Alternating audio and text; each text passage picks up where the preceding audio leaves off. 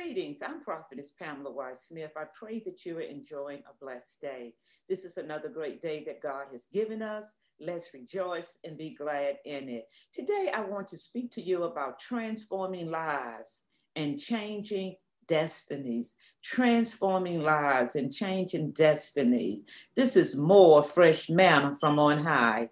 There are people today who gets excited over the fact that God knows their name. Okay. But if you know God or have read just a little bit of your Bible, you would know that God knows everything about everybody and everything. God is omniscient. He knows everything. He is God. What one should rejoice in is that they know God. This is what pleases God. God wants us to come to know him.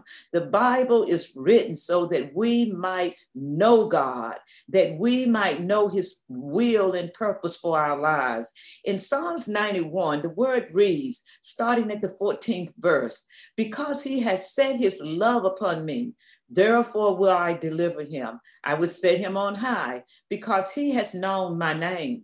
He has known my name. He shall call upon me and I will answer him. I will be with him in trouble. I will deliver him and honor him. With long life will I satisfy him and show him my salvation. God wants us to know him. He said, because you set your love upon me, I'm going to deliver you. I will set you on high because you know my name. Not because he knows our name, but because we know his name. We know him. He said, when you call upon me, I will answer. I will be with you in trouble. I will deliver you and honor you. With long life will I satisfy you and show you my salvation. When we come to know his name, when we know who God is, when we have a relationship with him, he said, when you call upon me, I will answer. I will be with you. I will deliver you. I will honor you. We are quick to tell God what we want, yet we overlook seeking his face to hear what he is saying. To know his will requires praying and studying his word. His word.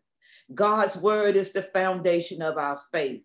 If we are to thrive as children of God, and if the world is to see and come to know God, then we must daily feast on his word. The world needs to know God, and they will come to know God. The world will come to know God through us because we have been spending time with God. God knows the names of everybody in the world, but God wants God wants us to know him. Minds are transformed by continuously meditating on God's word. His word must abide in us, and we must abide in his word. We are to remain, we are to stay with God. It's a union of fellowship with God continuously. When we abide in Christ, our perspective changes. We see life differently. Our desires are altered. The things we used to long for, we no longer want them. Our attitudes changes. We now relate to others the way we want people to relate to us. We make wise choices. God sent his word for our benefit. However, we won't benefit from it unless we make his word a priority in our lives. For how can we know what God says or do what God says if we don't know his will nor his voice? James 3, starting at the 13th verse, the word of God reads, who is a wise man and endued with knowledge among you? Let him show out of a good conversation his work with meekness of wisdom. For if ye have bitter envying and strife in your hearts, glory not and lie not against the truth. This wisdom descendeth not from above, but is earthly, sensuous, devilish. For where envying and strife is, there is confusion and every evil work.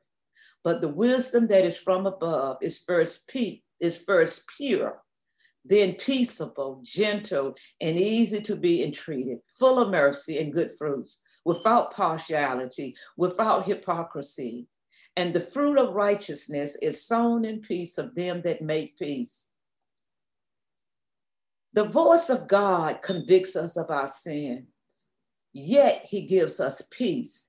God comforts, he encourages, he edifies, and he banishes our doubt. But the voice of Satan preoccupies our mind with needless obsession.